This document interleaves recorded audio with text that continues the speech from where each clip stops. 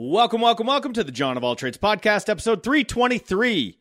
I'm your host, John X. Thank you for joining us. Glad to have you back once again. And man, we follow up the 8th anniversary with one of my favorite things to talk about. That's right, professional wrestling. It is WrestleMania week. WrestleMania comes up 2 nights this weekend. It's usually one of the things I'm looking forward to most. And while I'd say that's true somewhat of this year, that I'm looking forward to the event, it's not the same as it has been in years past.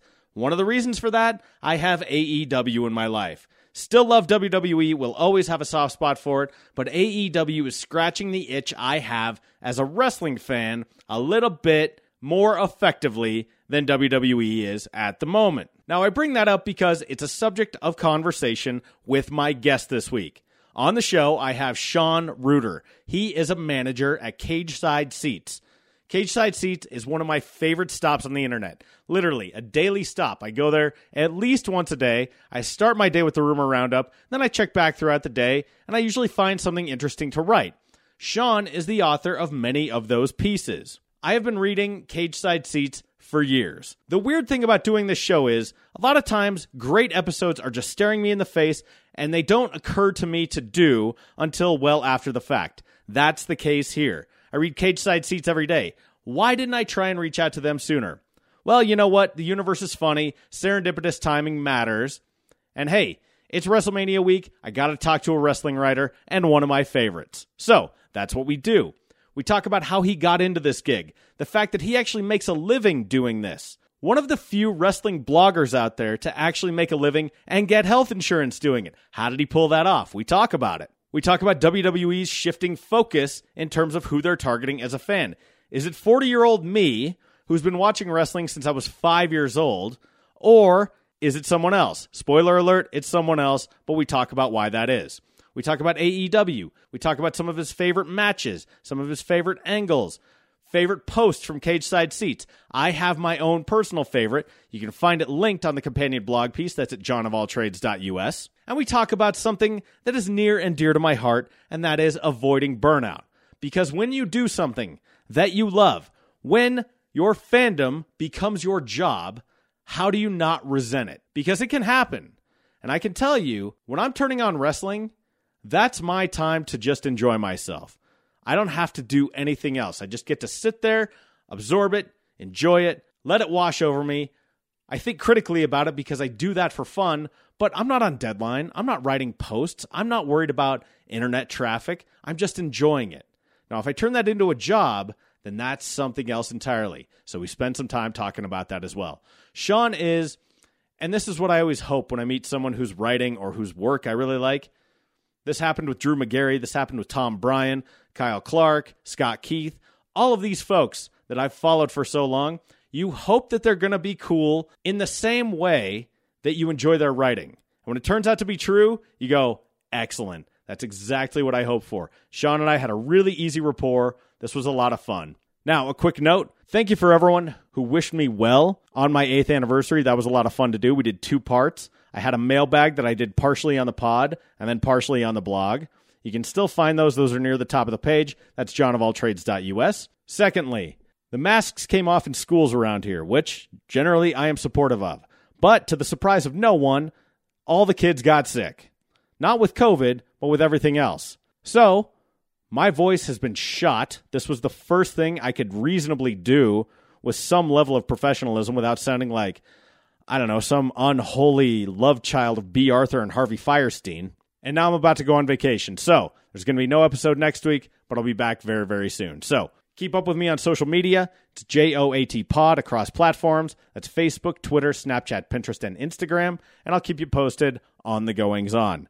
Now then, it's WrestleMania week, one of the best weeks of the year for wrestling fans and probably one of the most stressful ones for wrestling writers. Let's talk about it. Sean Reuter, a manager at CagesideSeats.com, is the guest on episode 323 of the John of All Trades podcast, and it starts right now. That's a tough one. I don't really have a problem with this year's card. There's some stuff that I'm interested in. There's some filler that I feel is probably better suited to a B-level pay-per-view or even an episode of Raw. But, the spectacle of it is always fun. It's just tough when you cover it for a living. Yeah. that's a big part of the challenge of it, is to not get too jaded or just burnt out on. I mean, there's so much wrestling, just WWE, but then you throw in the other stuff. It's kind of hard to keep the passion you had as a fan when it's your job all of a sudden. But I'm relatively pumped for this year. I cannot imagine what that's like with the volume of wrestling coverage that you guys do and how much is on at all times between WWE, Impact, AEW, New Japan, and then there's other ones that like bubble up to the surface from time to time. There's like MLW, and I mean, how do you sort of keep your passion covering this and without getting jaded? Because that's one of the things I like about this, and we'll get into that in a minute. But how do you keep from getting jaded? I mean, I think as a site in general, and definitely me personally, I try to not dwell on the stuff that annoys me or that is not entertaining to me. I mean, that's somebody's favorite, so you'll get some internet points for dunking on it, but somebody likes that. Somebody loves the Alexa Bliss possessed talking to a doll angle. I don't know. And it's just, so just to keep, I mean, the internet is a negative enough place as it is. So I try not to contribute to that. And that helps. I mean, if I sit there, I might get better traffic on a post where I rant about how stupid this angle is, but to me, it's not worth it in the long run. And I feel like there is enough of an audience for people who want to like talk about the stuff they like or critically evaluate the stuff that they don't, rather than just slamming it. And I think that makes a difference. I think that's huge. So this is Sean Reuter, and he is a manager at Cage Side Seats, which is one of my favorite spots on the internet, and literally one of my first daily stops. Literally one of the first things I do each morning is read the Rumor Roundup.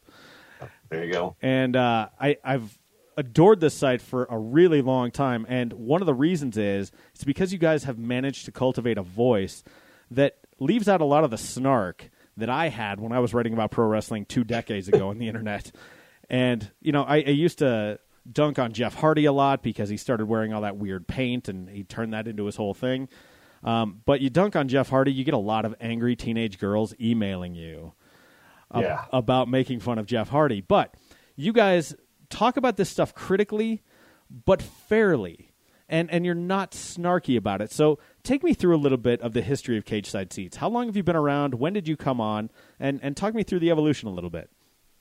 That's I think we've been around for, we're going to say roughly 10 years. We are, and by the time I came on, they were already owned by SB Nation and Vox Media. There was some time before then that I probably couldn't speak to, but so that's one of the benefits that we have, is we are sort of a corporate site. So we do have some people who actually make real money and get health insurance, and I'm one of them, which is a blessing in the internet game. Oh, well, dude, that'll help you stay less snarky too. You go, wow, I actually have a real job doing this. Amazing. Exactly, right? Yeah. Right. Who else is going to pay me to do this and give my wife health insurance? Nobody. So I better suck it up and enjoy it.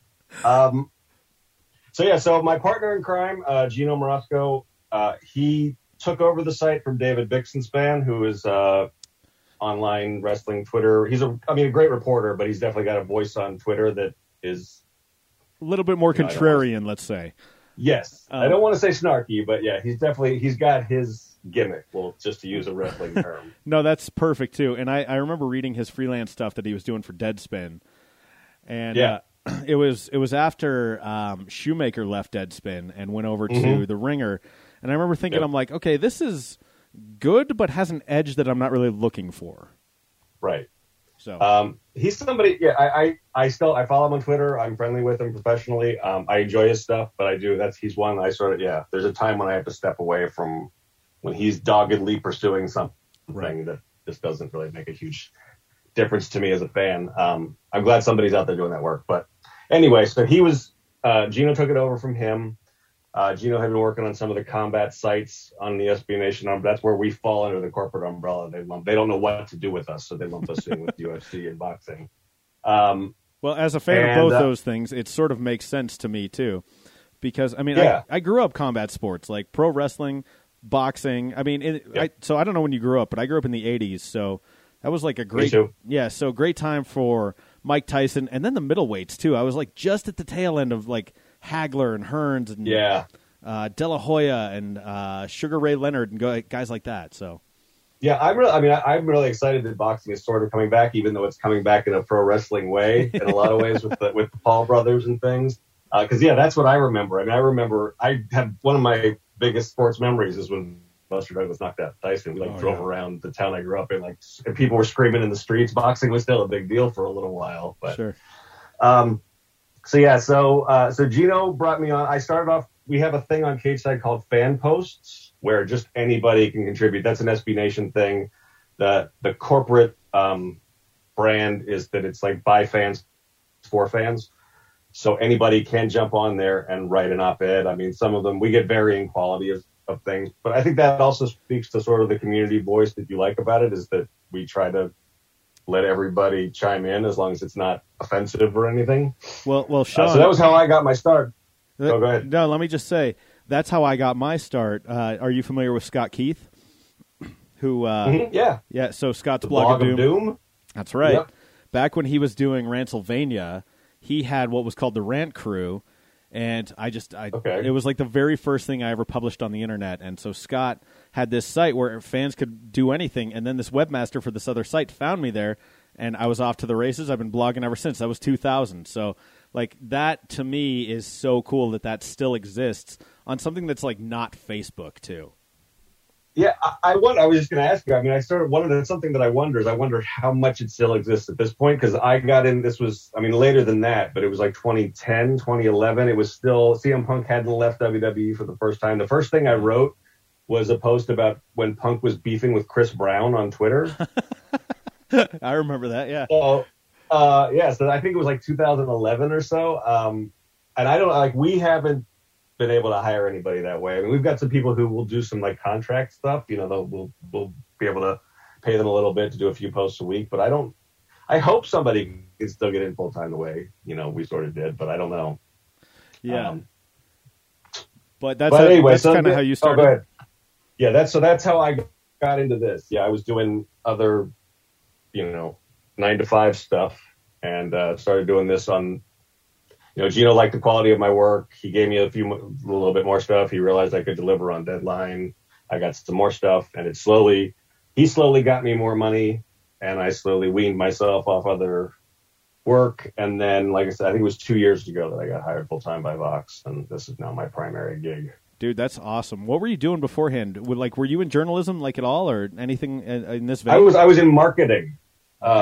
So there's some writing and branding, and so that's still sort of my what I bring to the table is that I can look at, I do pay a little bit more attention to the numbers than maybe some of the other folks on staff do, and look for trends and things like that. But yeah, I mean, sales is everything and everywhere you go. So it's always served me well. I did marketing in about 700 different industries, from like corporate tech to like nonprofits. So this is just another way I'm applying that, is the way I look at it, honestly. Yeah, 100%. And so it's always so cool to me when someone turns a side hustle into their primary gig. And I mean, in a lot of, that's what I've done with podcasting. So this show is still like kind of my lost leader.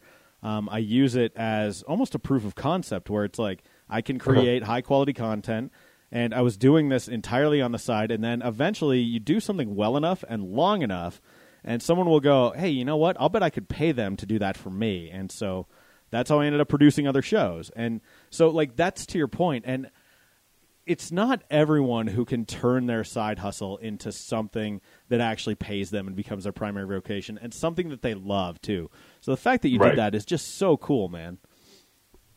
Yeah, it's really, I mean, like I said, I hope that it is true for people, that that's still possible. And I guess it is in other fields for sure. I mean, it's just, it's cliche, but somebody's going to get that job. So, if you want it, put in the time and hone your craft, as they say, and it should. Like I said, I hope that happens more often than not, that the hard work pays off, and all that kind of stuff. Okay, so take me through, now that you are a manager here at Cageside Seats. I was looking at you today. You do something like 6 posts a day. It's a lot, and it's like high quality content too. Take me through sort of an average day for you. What does that look like? It probably varies depending on if it's Monday or Wednesday or a day when the shows are happening. Right. But can you give me what your structure is like a little bit? Sure. Well, first of all, I appreciate you saying it's high quality work, because sometimes I question that. I mean, one thing is I'm my own. We are our own editors, so it's not as clean as I would like it to be. Sometimes you have time to read it through and you still miss stuff. Sometimes it's a busy day, and like this week's going to be insane for us. Oh, it's going to be brutal. But from a reader standpoint, it's like the best week of the year for me as someone who loves reading stuff like this on the internet. And to your point, Gino and I talk about this all the time. Is it better to have like weeks like these or the days like these where it's nonstop and you don't have to worry about what the next thing is? Or is it harder when it's a Sunday and nothing's going on and you have to come up with, from out of nowhere, how do you make something entertaining out of this one tweet or whatever? Right. So, yeah, I mean, I would say, I typically cover the days. So I'm usually on from about 8 in the morning till about 5 at night Eastern. It's a work from home gig, so that's another way that it's pretty cushy, because if I do have to schedule time to run somebody somewhere during the day, I usually can do that. So wait, where are you in the country? I am in Baltimore. Okay, perfect. Yeah.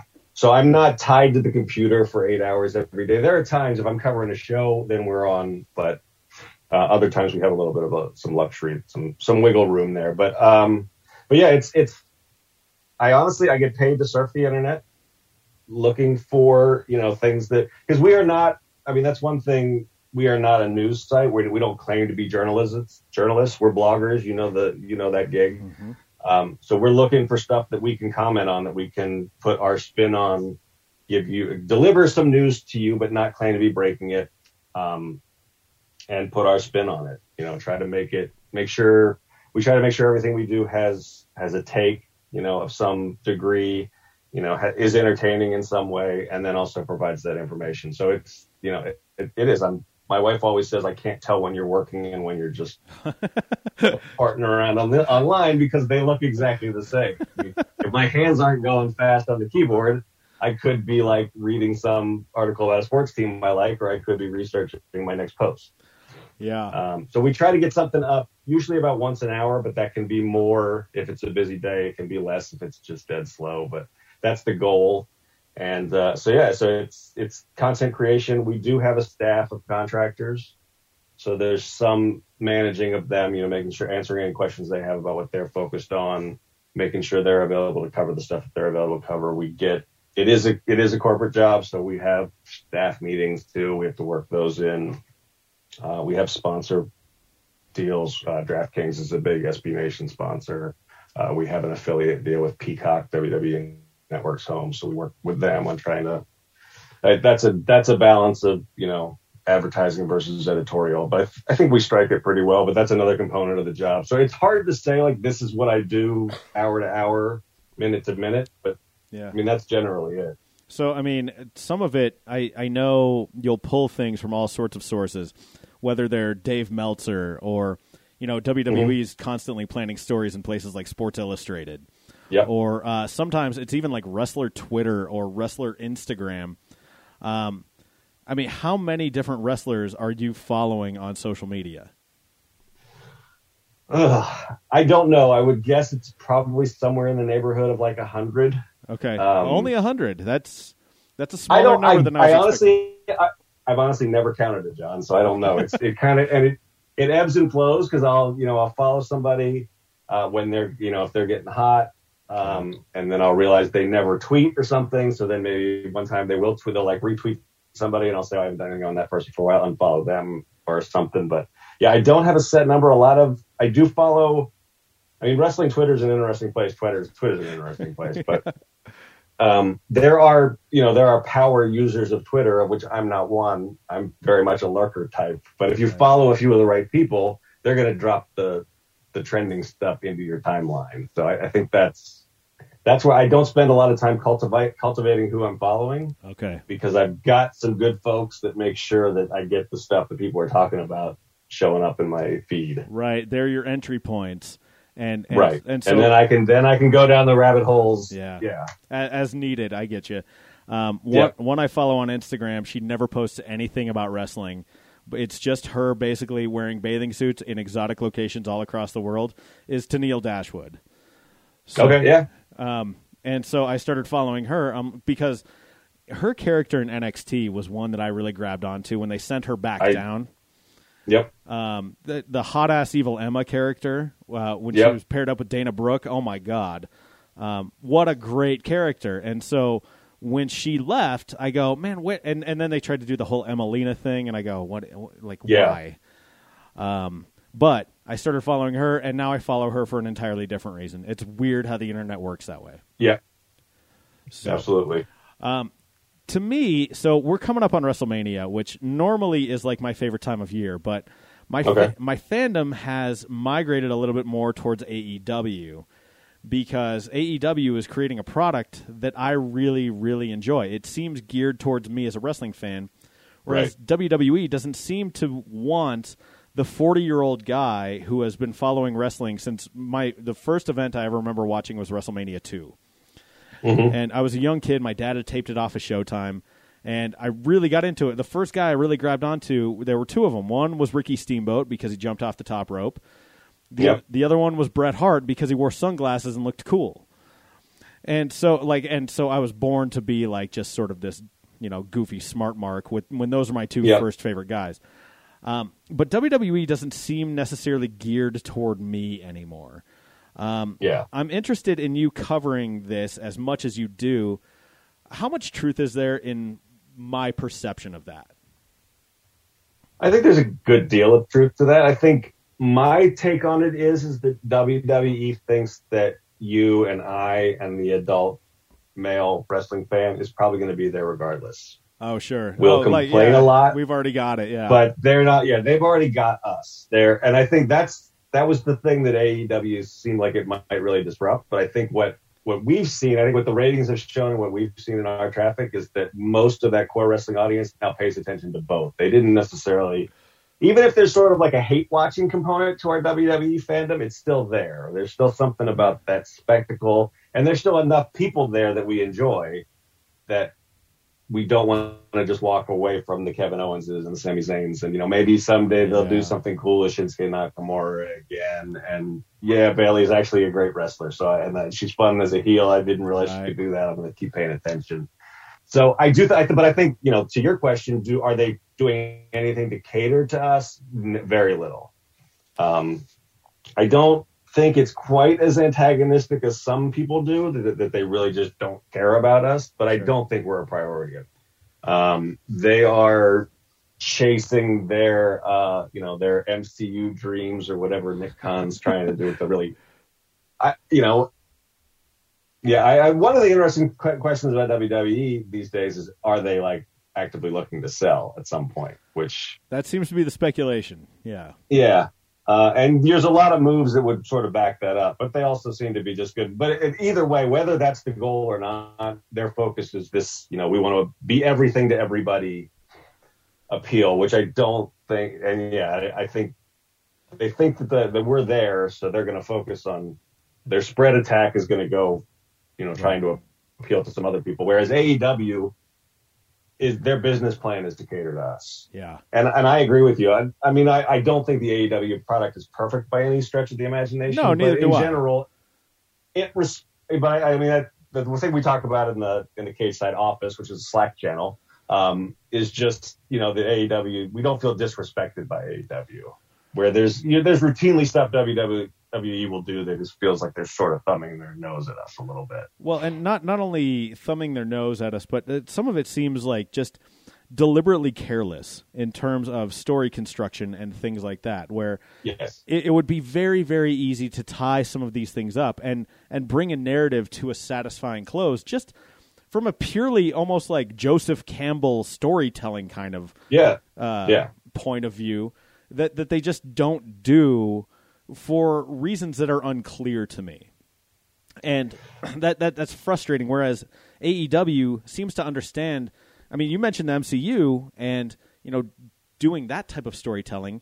When you look at AEW, the viewer is rewarded for paying close attention in a lot of ways. And that, to me, is what built the success of the MCU. It makes... AEW does a good job of making everything feel like it matters. There's, up and down the A causes B causes C, and acknowledging, to the real MCU point, acknowledging the other stuff that goes on in the wrestling world, not pretending they're its own silo where they rename somebody that you know from somewhere else to some name that they own and Right. pretend they've never been anywhere else. I think in some ways, I guess Vince and WWE maybe were a little bit ahead of the curve because I feel like their storytelling focus, I don't even know if storytelling is the right word there, but they're big on the moments. Right. They want something that's going to go viral. They want a quick video. They want, oh my God, Logan Paul did this or Johnny Knoxville did that. That's their focus as opposed to a coherent long form, payoff. And I don't even know how much they care about payoffs because traditional wrestling stories where the good guy would eventually win, they haven't been doing that lately. They're big champions, they're heels. Yeah, I mean, when does this Roman Reigns reign of terror end? Maybe at WrestleMania, I don't know, but it's been going for so long now. And I will say that has been the best story in WWE for a long time now. Like that, the way that they have evolved Roman finally has been very, very fun and rewarding to follow along with. But that's a great example, right? I mean, guys like us, fans like us, wanted the Roman turn 5 years ago. Right. And they gave it to us, but we had to wait for it, and it came when we weren't expecting it. Yeah. When does that? Probably longer than you and I want it to be. I mean, the rumor now is that The Rock will be back for next year's WrestleMania to face him, so maybe he'll drop it for a little bit in there, but I also kind of feel like they want him breaking some longevity records. So we could be in for a multi-year title run. Wow. I mean, back in the day, that seemed unfathomable when the belt used to be a real hot potato for a long time, too. You know? Everyone kind of got their 15 minutes with it. Everyone from The Miz to Jack Swagger to Sheamus to Mark Henry to, whoever. Like, everyone seemed to just take their turn with it. Whereas now, I mean, good God, I remember when New Day, when they decided they were going to break Demolition's record. Right. And you go, man, like New Day has been champion for a long time. And there's, as an old-time wrestling fan who grew up in the era of Hulkamania and watching Flair hold the title for a long time, there's something of a soap and water feeling to that. That's not nothing. It elevates the belt in a way that it hasn't been in a long time. It would be nice if WWE's other belts felt more important. I think that was something about that era. Yeah, like maybe Hogan was the WWE champ for 20 years, but the Intercontinental title, there were good stories behind it. It felt like it meant something to win that, and you don't really have that in modern WWE. They're all really props, but those secondary titles are super props. I mean, they're worth whatever you could buy them for on WWEshop.com. Well, no joke, but I mean, let's say, you take the principle of Chekhov's gun. If you make that a squirt gun, then it kind of loses its power, right? Right. As a storytelling device. Yep. So, thinking about moments, I was watching Rampage on Friday, and what they're doing with Hook is really, really something. And, Hook even just no-selling Danhausen's curse, I thought was just a brilliant, subtle little thing that adds to both Hook's character and gives Danhausen something amusing to do. And so, you talk about moments. The moments don't have to be huge, and I know WWE is chasing the 3,000-pound marlin or whatever it is, and not trying to get 14 trout, to use the tortured metaphor from that Facebook movie. But all those little moments add up to something that is just much more enjoyable as a viewer. And you're right. I suppose we're aiming at different things at this point. So, yeah, I don't know. My argument for WWE, if I would never take a job there, it sounds like one of the most nightmarish places to work on earth. But it does, yes. If I was in there, I would argue that you could do both, right? To your point, you could tell a long form story that delivered those moments. There's no reason they're not mutually exclusive. But I think probably because of that, that's one thing that the dirt sheets and everything agrees on, is that's a nightmarish place to work, where directives change moment to moment and scripts are ripped up 2 hours before you go on air. And that's not the way you can create. That's not the way you can do both those things. No, that's a really fair point. I want to go back to, I told you sort of my entry point to this was WrestleMania 2. And my dad was an old AWA fan because he grew up in Chicago, then moved to Denver. And so, those are both AWA territories. So Don't get my dad to start talking about Nick Bockwinkel. You'll never hear the end of it. But so I grew up liking AWA. It was right around the time WWF was making its national expansion, taking over cable, things like that. Mm-hmm. What are your origins as a fan here, Sean? I grew up in Pittsburgh, so I am a WWF territory guy from way back. But hearing you talk about WrestleMania 2, one of my big early memories is WrestleMania 1 in the Pittsburgh area. We weren't going to pay for it. My dad wouldn't have gone for that, but the pay-per-view stream, whatever they call it, the direct feed or whatever, broke down in the city somehow. So they actually put it on free TV this next week. Wow. So I got to see, I remember watching that in my parents' bedroom on like a little black and white TV. Prior to that, my great-grandmother she's my hookup. Your great-grandmother? My great-grandmother, she was an Italian immigrant, spoke broken English, but she was a Bruno Sammartino person. Oh, sure, yeah. So it was real. Like everything was okay, but when Bruno was on, it was real. It's like she would throw stuff at television, kind of a thing. And so me and a bunch of my cousins would watch, I think it was WWF Main Event. Don't quote me on that, but it was late 70s, early 80s syndicated WWF show. Right. That showed the things that had happened in like Madison Garden 2 months earlier.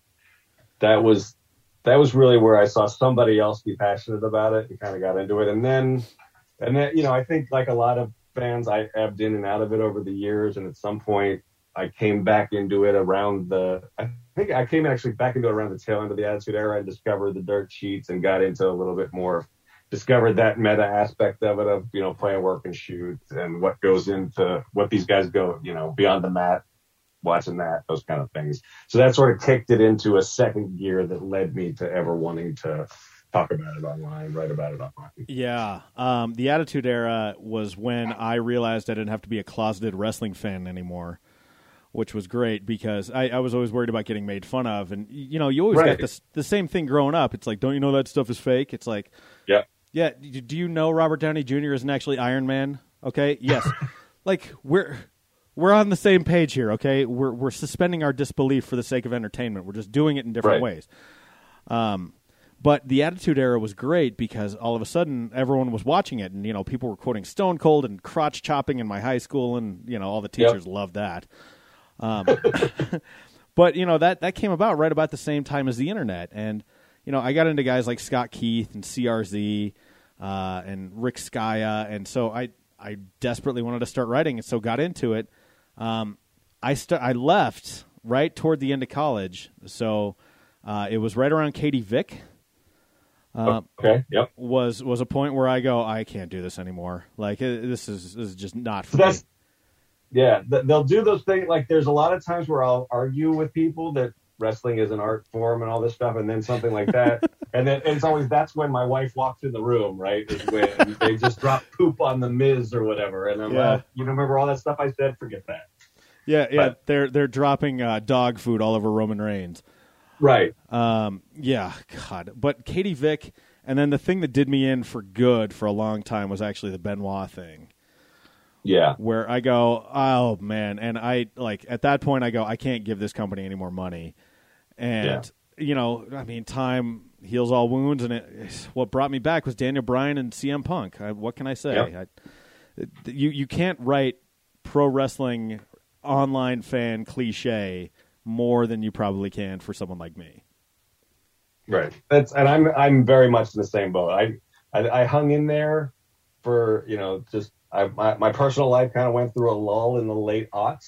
And so that's something that wrestling has always been for me. It's on free TV. It's like it's a warm blanket that I can snuggle up in kind of thing. So I was sticking with it, but then I probably would have gone through another lull out of it if it wasn't for the Punk and Bryan stuff. Right. And that early 2010s run where it felt like WWE might actually change. And it turns out it didn't, but for a while there that we had hope. Yeah. Really sucked me back in a way that I hadn't been in a while. Well, the thing that kept me going, and I mean, we talk about eras, right? So there was the rock and wrestling era, which I grew up loving. I loved the Attitude Era. I wasn't much in the new generation. That really wasn't for me. But probably my favorite era of all time was the black and gold NXT. Yes. And I got right into it with it was the Fatal 4-Way match. And so it was Neville, Tyson Kidd, Sami Zayn, and Tyler Breeze. Yeah. And I started watching that, and I go, what is this now? And I loved it because it wasn't such a time commitment. It was it was an hour a week. It was tight, and it was exactly what I wanted, like, as a wrestling fan. And I missed it so much. And then when they went to USA and it went to 2 hours, I go, oh, shit, they killed it. This is dead now. Yeah. And sure enough, it wasn't long after that it was dead. But it sounds like that was an era for you, too. That was NXT. That black and gold era of NXT has a very special place in my heart because that was my first beat. Oh, nice. Good for you. So, yeah, that was so I ended up, the first stuff that Gino gave me was like sort of what was kind of the dregs of WWE at that time. I was doing like main events and superstars, and NXT was kind of in that. I started on it when it was in that weird, it had been like that long running YouTube version. It was like a hybrid of the talent search faux reality show, but started to have storylines, and then it went on to the network, and really became its own thing. And that I love everybody who was involved in that.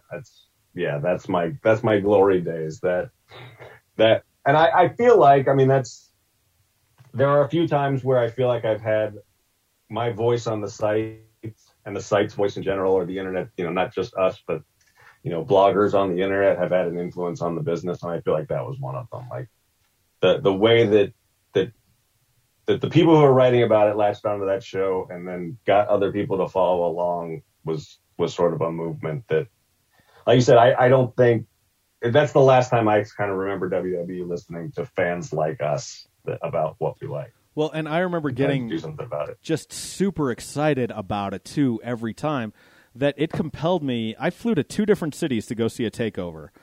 Nice. I saw one of the War Games, the one that was in L.A., okay. And so that was my favorite live match ever. It was Velveteen Dream versus Tommaso Ciampa. And, okay, yeah. And the crowd, everyone's face was melting off because we sort of, like, everyone can kind of see where the story's going, and it didn't seem like Ciampa was going to lose. But those two sucked us in, man, and the crowd lost its mind when Dream hit that near fall. So it was a thing that is forever indelible on me. And I couldn't believe they followed Johnny Gargano versus Aleister Black, too, because that was a banger of a match, too. Yeah. That was also the event where Matt Riddle knocked out Cassius Ohno in like 5 seconds. Right. Which kicked off the night in just such a fun way. The other one I went to was in Chicago, and I finally got to see a show live in Chicago. And so it was an NXT show in Chicago. That's like a bucket list thing for a fan, man, because Chicago is always such a great crowd. Yeah. And, yeah, that War Games was when Dakota Kai turned heel and just destroyed Tegan Knox's knee. Yep. Which, man, everyone was pissed. And then she hit Regal, and you thought the building was going to burn down. It was phenomenal. But, yeah, as a fan, man, that's what you're looking for. That's what you want. It's like a rock concert. You feed off each other. I think that was the fun of that era of NXT.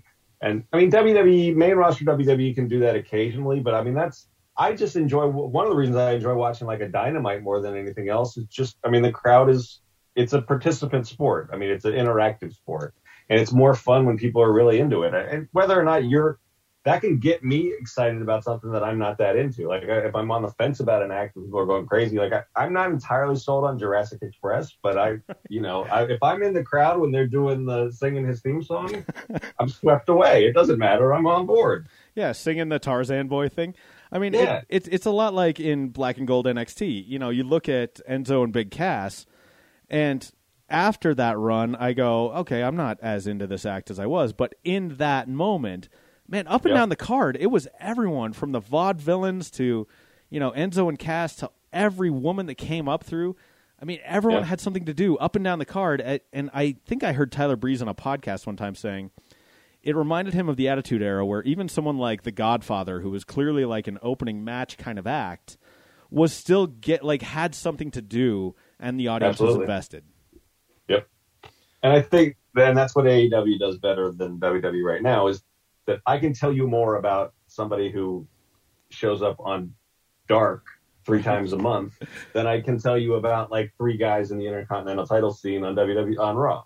Right. Or whatever brand it's on SmackDown now. Whatever brand the IC. I can't even remember. I have to look to see, and it's my job. I have to look it up to see which one has the United States title and which one has the Intercontinental title. That's how little I care about either one of them. Well, the only reason I remember that is because Ricochet happens to hold it right now. Oh, that's right. So it's SmackDown. Yeah, so it is SmackDown, and I'm going, wow, they actually gave Ricochet a turn with the belt, and I go, is that good for Ricochet or is that bad for the IC title? You know, right? I'm not. It's one half dozen or another. Yeah, who knows? But hopefully they that marriage of the Intercontinental title and Ricochet, hopefully it yields good things. I'm not terribly optimistic based on the recent track record. Let's put it that way. No. But yeah. So okay. It puts Ricochet on television a little bit more often, I guess, right? He's less likely to completely disappear for months at a time if he's got a title. Right. I suppose. Well, and having that, I mean, you think back to something like Talking Smack when The Miz wasn't on the card, and he's like, I'm the Intercontinental Champion, and cut that amazing promo. Yeah. I would say that was an inflection point on his career.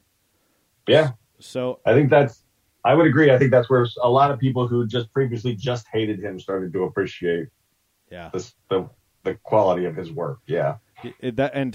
Just a remarkable promo out of The Miz too. And I think that show was phenomenal. Talking Smack was it really filled a gap in WWE programming where it gave these guys a chance, and women a chance, to fill in the gaps in their storyline and show that they could do things like that they could deliver that kind of promo that we hadn't, whereas previously we'd only see him be sort of a goof on TV. Right. And Miz as a babyface is just pure hot death. That's not a good idea. It's not a character for me. People who are just there's certain people that just have their lane. I mean, and when you're that good at it, I mean, that's a WWE thing too. I mean, like we were talking about Roman. When somebody's clearly gifted in getting a reaction one way, they can get stubborn, and by they, I guess I mean Vince. Right. Can get stubborn about, no, this is the way I want it to be, so I'm going to keep trying to cram this, square peg into the round hole, and we get 2 years of like painful television just because he wouldn't go with the crowd, even though they will tell you that they listen to the fans. Yeah, you've got Vince essentially being White Goodman from Dodgeball saying, cram it up your cram hole, LaFleur. Exactly. So it's so funny because I started to really burn out on wrestling when I was writing about it. And when I emailed you initially to invite you to do this, you said this is not the usual thing you find in your public-facing inbox. Right. Which is true. When I'm going to watch wrestling, particularly if I'm watching Dynamite or Rampage or whatever it is, I'm doing it for fun and escape to get away from my normal day. For you, presumably, I mean, now this is your job. How do you prevent burnout, and how do you not get resentful toward that which you were ostensibly a fan? Yeah, I think we talked about it a little bit before. I think it's trying to focus on the stuff that I like as opposed to the stuff that I don't. And some of that is, something is everybody's favorite, and I try not to just contribute more negativity to the internet. And some of it is just selfish, because if I do, even if it's a great, funny piece that'll do a lot of traffic or something, that's a quicker route to burn out for me. The other thing is, we've seen a reminder of it lately with how Big E handled his broken neck, but I think it's a gratitude thing, right? I mean, I have to be thankful that I am lucky enough to do this gig, and that I do get paid well enough to cover something I like. I spent enough years doing things that were just for a paycheck that I'm able to focus a little bit better on the fortune that I've found myself in this situation. So that's it. Even so, I mean, there are weeks where it's kind of a drag. It's like anything else. Yeah, exactly. Either because the shows stink, or just because the internet's a particularly horrible place to be that week or something. Right. Like we were talking earlier today, like the takes on what happened at the Oscars last night. I did a bit of a slog to get through Twitter and everything, but but I just try to tell myself, it's better than, I'm not, selling insurance 9 to 5 or anything anymore. So that's a good point. That helps. I do think, we often say, like, if this job went away from me tomorrow, would I watch wrestling next week? I can't swear to you that I would. I think I would at least take a little time off from it. Yeah. But yeah, I mean, I think, trying to focus on the positive and trying to remember that it could be worse are the two secrets to avoiding burnout for me. Well, I'll tell you, last night watching that, we talked about this before we got on mic. Will Smith walked up and just slapped Chris Rock across the face. And my immediate reaction was, oh, this is scripted. Like, first of all, like, I got a PR brain to where, and I hate fake viral moments more than anything. Right. But as things unfolded, I go, okay, no, that actually happened. That was real. But it's so weird. I think so much of my sensibility is influenced by pro wrestling to where I'm watching a show, my spidey sense starts tingling for heel turns. Yep. Like in shows, and I go, I think that person's going to turn heel. And I'm thinking that in that parlance, too. Yep. And I'm going, wow, is that good or bad? And I refuse to assign value to it. It's just the way I view the world. I think more and more, and maybe this is just my skewed perspective as well, but I think more and more has infected the real world, I suppose, is one way to look at it. I mean, I think, politics has certainly got a lot of pro wrestling trappings to it nowadays. I think a lot of, everywhere I look, I see it. I see the trappings of it, or a little bit, and you can't, it's kind of a chicken and the egg thing, but I think it's there, and I think it's a testament to how long pro wrestling has been around. It's a testament to how well Vince has integrated it into mainstream life, that a lot of people think that way. And I think some things are sort of, and I'm going to say it, are booked that way, which is another, wrestling terminology. But I do the same thing. I mean, and last night, I think that was, my first thought was like, how do I turn this into a post for Cage Site? And sure enough, the wrestling takes flew across my Twitter timeline. So that part was easy. But I mean, part of that was people playing work or shoot with it, like immediately, which is something, wrestling fans are born in that. We were ready for that moment.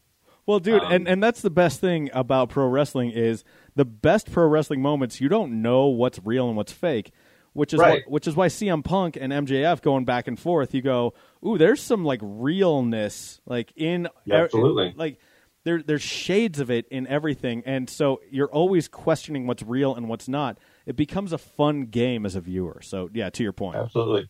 Yeah, and that's, I mean, I don't think it ever really caught on. I think we mentioned David Schumacher earlier. He tried to coin the post pipe bomb era. He was really working to get the reality era over as what we were going to call that. Oh, he was trying so hard. Yeah, it didn't quite catch on for a variety of reasons. But I mean, I don't think there was ever an era of that. But I think that type of storytelling is what's most exciting for, I guess, adult fans for sure. But I think there's even something about that appeals to kids where you just, that's what this does that's really interesting. It's is when it blurs those lines so well.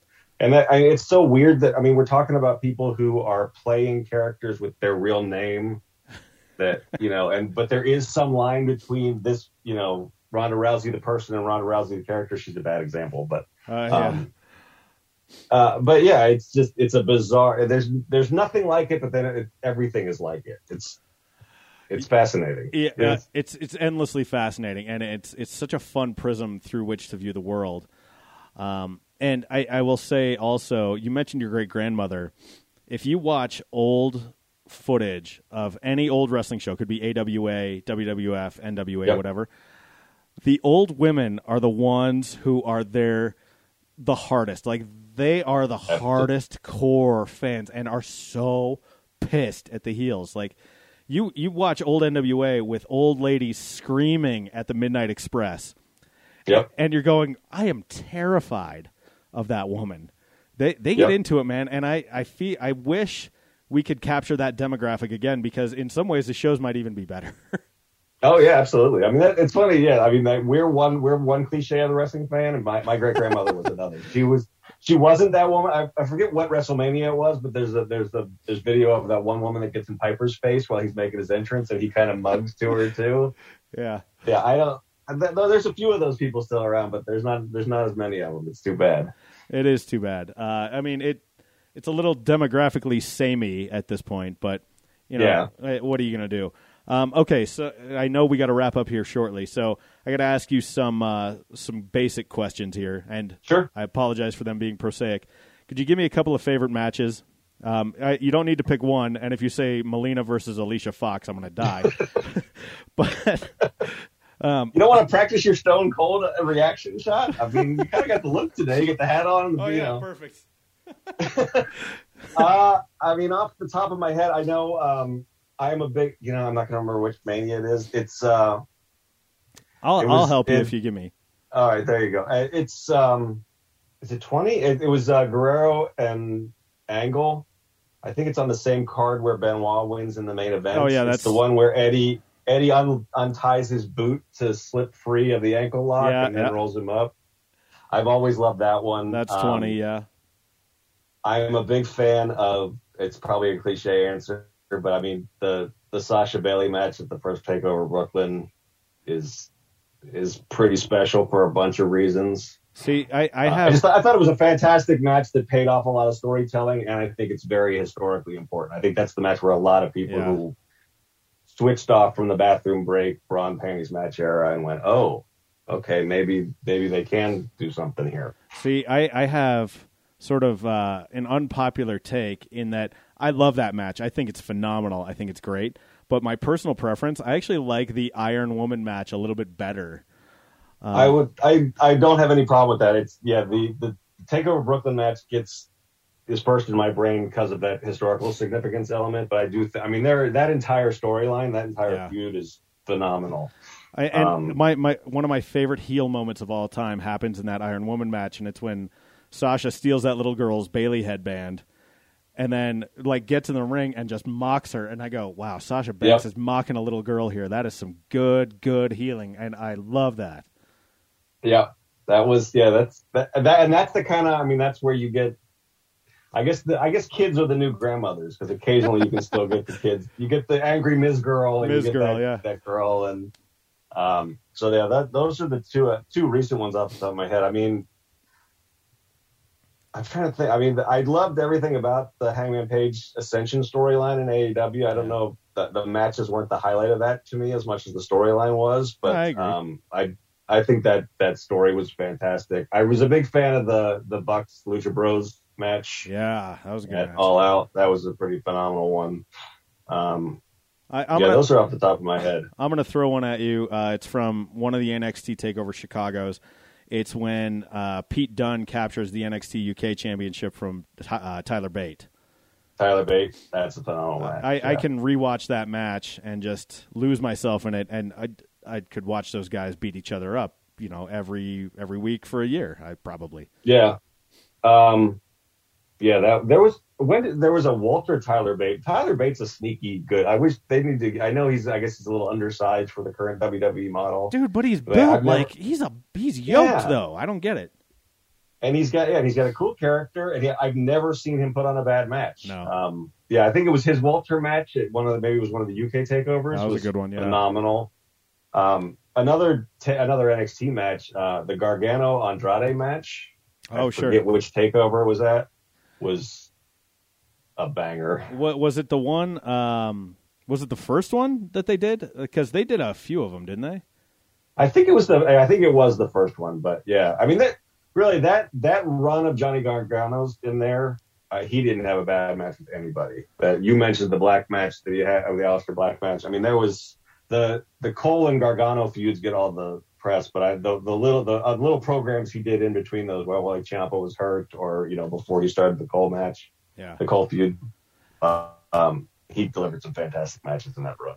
Okay, I got to bring up. I know this is going to lead into a question. So, this is one of my favorite posts in the history of Cage Side Seats. I thought it was yours, but it was written by Kane, and it was the other members of Retribution need names too. And we had a lot of fun with Retribution. Dude, God. Retribution. Well, it's perfect. It's ripe for comedy. But I'll be honest with you, I was pretty stoned when I read this the first time. And I nearly as fixed. That's the right way to do it. I will say, I don't want to take anything away from Kane, because he's phenomenal. He's a guy, we've been trying to get him on full time for a while. He's still just a contractor. But that was a bit of a group effort. Those are not all his names. Okay. But dude, I think when I got down to number 9, Splode, I nearly choked to death. And then, dude, okay, so, I mean, these names, like Spike, Hubcap, Stabs, Shard, F-Jar, Chapstick. And then we keep going. The Sewer. Number 16, Bone Skull. Number 17, Bike Rack. Which, by the way, is what I called Slapjack. My wife and I, we used to dunk on Retribution all the time. She's like, who's fighting? I'm like, oh, it's Jazz and Code Hook. And then the one that destroyed me just for good. Number 19, Mojo Raleigh. And then number 20, Polk High. Like, so this is my all-time favorite cage side seats. And if I need a little ray of sunshine in my day, I will call that up and just read these names again. That's awesome. I'm curious if you have a favorite post that you've done. I mean, this one's a little bit on the snarkier side, but I think it's all in good fun because those names were ridiculous. Oh, yeah, for sure. And, I mean, they earned every inch of this. But do you have ones that stand out for you? I don't know if I have one. I know one of my favorite sort of running gags that I do is I write about John Cena's like clothes and hair a lot. There's one I wrote. There's one that it's a while back, but I think it's called "We Need to Talk About John Cena's Suit Game." It was while he was going on talk shows everywhere, just in these giant, ill-fitting suits. And I know when he was sort of trying to work on his comb, and this is a little snarky, but I feel like Cena is the kind of guy who would appreciate it too. Yeah, he was trying to figure out how to deal with the comb over, and like the hat was coming off and he was growing it out for the movies, but it wasn't there yet. Yeah, he had he had like a Ted Danson monkey butt back here. Like, yeah. Yep. So I did there was a series I did where like John Cena's back and his hair looks fabulous kind of posts that I've enjoyed. So that's the thing that we try to do at the site. I don't know if you were around for the era when Braun Strowman was first coming out. Oh, Jesus. Gino had a gag where he would come up with different, big, strong, McFart bad, and it was, I don't know, I think somebody did a post of all the different names that he had called him. I think it was a fan post. But if you ever find that one, it's got some gems too. It's not quite as good as King's Retribution Love, but. Dude, we used to do that around this house too. I mean, the obvious one was Brown Snowman. Yeah. But for whatever reason in my head, I settled on Blog Stoveman. Oh, nice. Yeah, and at one point I called him Brick Sluffman. The name is just so weird. I think that's part of the fun of being a wrestling fan, and it's also part of how you avoid the burnout of being a wrestling fan. This is just goofy stuff 9 times out. I mean, yes, it can get very deadly serious and dramatic, but it's also just silly sometimes. It's fun, you just gotta embrace that and run with it. Yeah.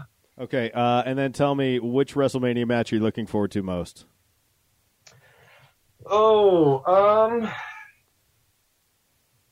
There's a few of them for different reasons. I mean, I think Sami Zayn versus Johnny Knoxville could be a blast. It's probably not the one I'm looking forward to the most, but I really enjoy what that's a guy who's like taken a weird thing and just run with it and made it a lot of fun. So more for Zayn than for Knoxville. I would say probably the Becky Lynch Bianca Belair match. I'm curious to see what they can do with actual time. And that's one where I kind of think they are going to tell the right story and put the babyface over after screwing her last year at SummerSlam.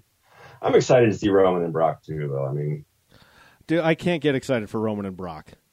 Really? It's been too many times. That's true. To where we're leading up to WrestleMania and it's Roman versus Brock again. And I'm going, I remember thinking, I cannot wait till they tell a different story, and they still haven't done it. So I'm enjoying babyface Brock. I guess that's fun. Yeah, I'll give you that. That's sort of what's turned it for me. But the match itself, I mean, it's the big beefy men slapping meat, big knee joke. But meaty thighs, pal. But yeah. So but I would probably say, probably my number one would probably be Lynch and Belair, I guess. All right. I think I'm looking forward to Edge AJ. Really? So I'm not sold on this Edge turn. I'm not either.